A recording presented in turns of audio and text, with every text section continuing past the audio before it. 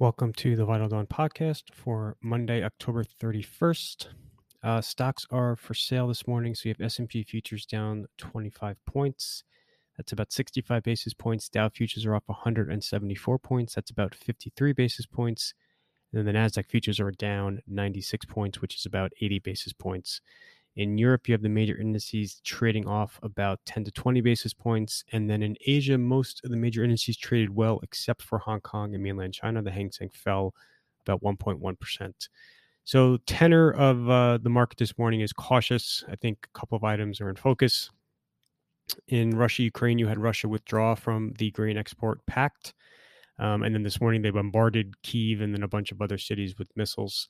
So certainly a setback on in the war in Ukraine. There were some headlines out over the weekend from officials in the Kremlin talking about negotiations with the West.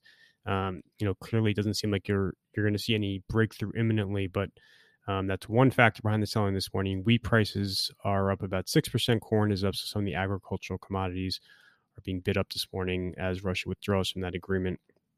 In China, the MBS PMIs for October fell short of expectations. Hong Kong Q3 GDP fell short of expectations. And then you have a slew of kind of negative COVID headlines again, where the country, continues to impose very stringent restrictions when it comes to containing this virus. So you had MGM Macau was shut down over the weekend because of a dealer contracting COVID. They're now rolling out mass testing in Macau. You have this huge iPhone plant in mainland China that has been dealing with an outbreak of COVID. Reported in Reuters this morning about how iPhone production at that plant could slump 30%. You have reports of workers fleeing that plant. So just a lot of kind of negative COVID headlines out of China this morning. Interestingly, in Hong Kong, the cause of the weakness really was property stocks. They actually had the casino stocks trade decently, and then tech, performed relatively well as well in Hong Kong. So those are the two main factors. I think China and Hong Kong are contributing to some of the sell-off. And then obviously we went into the weekend. Stocks are very overbought right now, and there's a lot of optimism into the Fed. My whole view on the Fed, I've been writing about it, and I write a lot more in the piece. I think you're going to see this slowdown in the pace of tightening regardless. You're going to go from 75 to 50 to 25.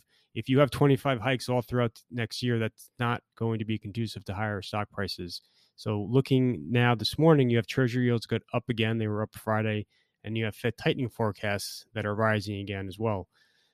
This can't continue if the S&P is going to get above 3,900. So 3,900 had been my approximate price target. We're at that level. You're going to have Treasury yields fall from here if the S&P has any hope of kind of sustaining a rally above 3,900. So I write a lot more about it, but for looking at over the course of this week, the Fed to me is really not the most important event. It's going to be the JOLTS report, which you get tomorrow, and then the Friday jobs report. You need to see economic data in the U.S. really start to weaken materially to get yields lower, to get stocks higher. EPS estimates have downside risk at this point, so any further upside is going to be incumbent on multiple expansion, and you can't have multiple expansion unless yields fall from here. So that's kind of my view on the S&P now as we're at that target of 3,900, which I've been talking about. And also just one other thing that makes me nervous is you had a lot of the buying last week came from kind of frustrated shorts and people who are very negative fundamentally, but were nervous about falling further behind on a performance front. So you have a lot of renters in the market that have been buying the tape last week. Those are all going to be very weak hands that are going to kind of pull the exit ripcord at the first sign of any type of setback. I'll be back after the break with the look at the calendar. So for today specifically, there's not a ton on the calendar. We are going to get to Eurozone CPI for October at 6 a.m. And then you have a couple of U.S. economic numbers, but nothing too critical. For earnings, again, it's a relatively slow day. On Semiconductor before the open is probably the most interesting. After the close, you have Aflac, Avis, NXPI. Those are probably going to be the big ones. Looking out over the course of this week, so you have a bunch of central banks, RBA tomorrow morning, Fed on Wednesday, Norway, BOE on Thursday. As I said earlier, I think the U.S. economic numbers, the JOLTS you get tomorrow, the U.S. labor report on Friday, those are going to be most important macro event in my view by far, just because, like I said, you need to get yields down if you have any hope of the multiple expanding further.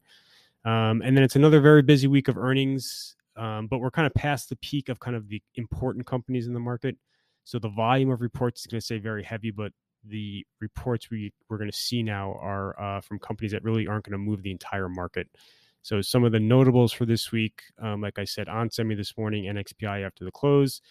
You get Pfizer this week, Uber, Fox, a lot of media companies. So Warner Brothers, Paramount, a bunch of semiconductor companies, Skyworks, Cuervo, Qualcomm, and then others. So I have everything laid out in the piece. But like I said, I think those labor reports in the U.S. are really going to be the key determinant for how the S&P trades, not so much the Fed. I think, like I said, you're going to see the Fed slow the pace of tightening, but that alone will not be enough to get the S&P above 3,900.